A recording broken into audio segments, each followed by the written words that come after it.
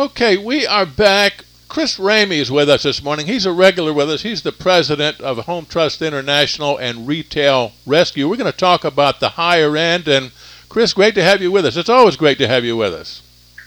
David, it's a pleasure to be with you and of course, your listeners. Let me ask you about Retail Rescue. That sounds like a most interesting and a much-needed effort. Talk about that. Sure. Pam Danziger, who owns Unity Marketing, and I were talking one day, and although she runs primarily research in the high-end and gift segments, and of course, you know what I do, and we thought, maybe we start a partnership. And we bought retail-rescue.net, and the mission of this organization is to help independent retailers compete more effectively. Very interesting. Well, it certainly is a much-needed service, not only in the floor covering business, but in retail in general. Yeah, absolutely. It's sad watching so many retailers get beat up by large companies as well as the internet. I see. And it's so real in front of everybody. An awful lot of nice people won't be in business in 5 years.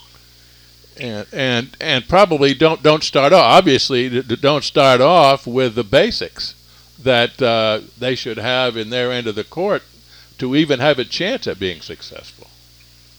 Well, it's difficult because they have a vision, but often don't know how to execute on a retail level, and that's why people call us. I hear you. And if you're in that situation, Pam and I, and Jan Press, who is a expert in QuickBooks, we'd love to help you. Interesting.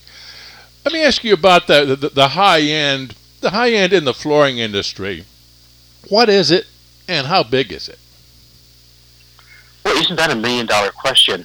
How big is it? One of the issues in trying to draw statistics is everyone.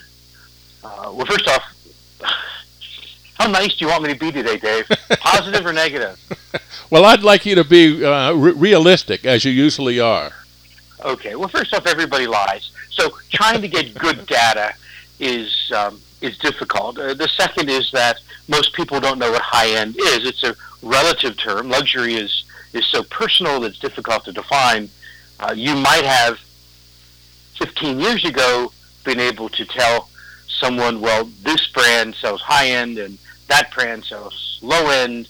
But today you have mass distribution with brands like Kerastan and Stanton, who might have been considered luxury 15 years ago, at least to most. So as everybody sells everybody, it's very difficult to dissect the market as to what's high-end and what isn't high-end. You have wood manufacturers, and you might have thought wood was a higher-end category 10 years ago, and they're getting into LVT, which is decidedly not luxury. Mm-hmm. And by the way, you know how you can tell a product's not luxury? Because it says luxury in it. So what happens inevitably is, I can't answer that question honestly because I don't know that anyone knows. Well, I guess it changes. I guess that was one of your points, that what was luxury 10, 15, 20, 30 years ago is not now. But there are more, I don't know what word I was going to say, more luxury products, but at least there are products that are higher on the luxury scale than others and cost more. And I guess that's a reasonable definition at this point of what is high-end, I suppose, huh? Probably, at least in soft, the easiest piece is wool. Wool is generally a more expensive and superior product because the fiber's superior. Mm-hmm. This is particularly true when you watch most of the manufacturers trying to find the cheapest yarn they can to tuft into something that'll last a good 6-7 months. So it is. You can separate it that way. Of course, someone from New Zealand once told me that if wool really had a over 1% share of the market, they couldn't keep up, and sadly they have no problem keeping up with demand. So it's again difficult to determine that data. That's interesting. So, on the other hand, you might say as we do, that luxury is a business model. It's very different from premium and design and mass, of course. And to that point, there are very few companies that execute classic luxury marketing strategies, at least in the floor covering business. And obviously there are in other segments. I mean, we can all name 2 or 3 luxury retailers, I suppose. How come that doesn't exist really as strongly as it might in the floor covering business? Well, I think we have a heritage of being an industry that's hoard up, and you market up to market down, and it's hard to get away from that. And we all learned that with J.C. Penney, didn't we? That that consumers want to be lied to. So who are we to give them what they don't want? That is an interesting point. I guess it's hard to argue with, which leads me to, I guess, the next question is, how have these segments, high-end, luxury, changed over the years? Obviously, I can remember back, 20, 30 years ago, it was much different than it is today. Why has that shift taken place like it has? It's a good question, and I think there's a couple of things that have happened. First, it's a democratization of luxury, that anybody can afford a little piece of luxury if they want it. They may not be able to afford all of it, but they can afford enough of it to be happy and to be content. We've also seen in the last 20 years, certainly since the 80s, an explosion of wealth. But just because you have the capacity to buy anything you want doesn't mean you have the knowledge or intelligence to buy what's right. Harrison Group, which is now YouGov, did research on that, and they identified over 500 different categories to which the affluent needed to learn to live what they called a life of abundance. So it's a learning process as to why wool is superior.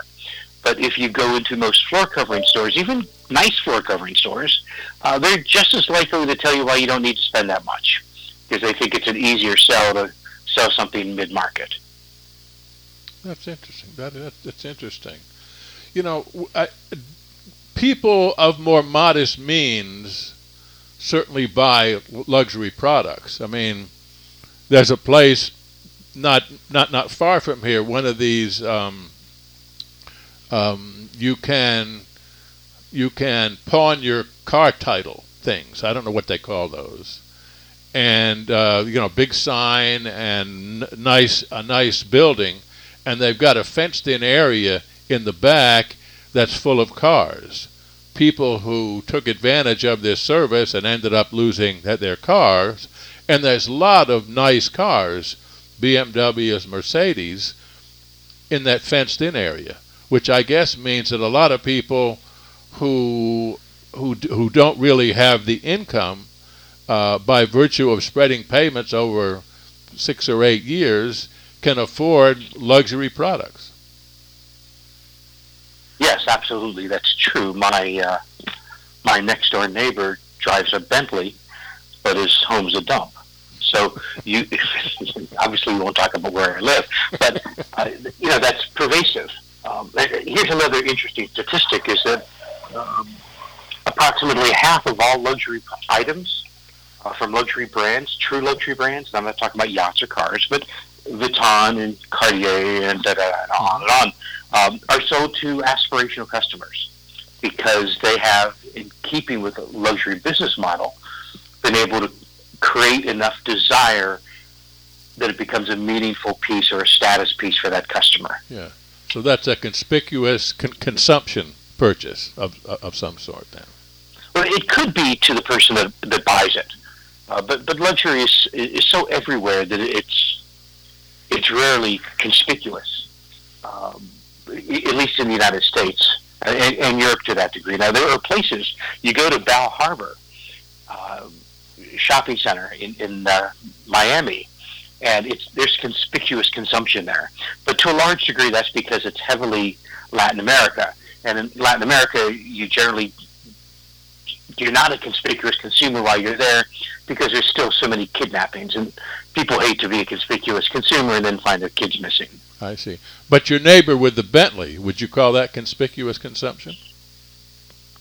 Yeah, I think a Bentley today, like a Rolls Royce or a Bugatti, is conspicuous. Yes, I see. In my opinion, it is. And I live in South Florida, where they're everywhere. Then really, people, retailers, floor covering retailers, and other retailers who would cater more to the higher end market don't necessarily mean that they're necessarily catering to a more wealthy clientele.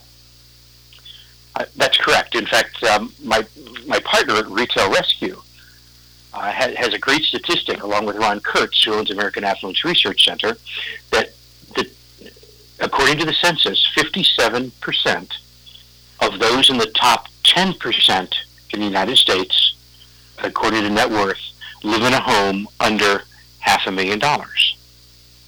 And what that tells you is there's a lot of what Dr. Stanley used to refer to as the middle-class millionaire. People with the capacity to buy just about anything they want.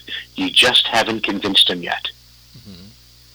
You've been listening to a conversation with Chris Ramey, president of the Home Trust International and Retail Rescue. We'll have more of this conversation this coming Tuesday. This is Flow Radio.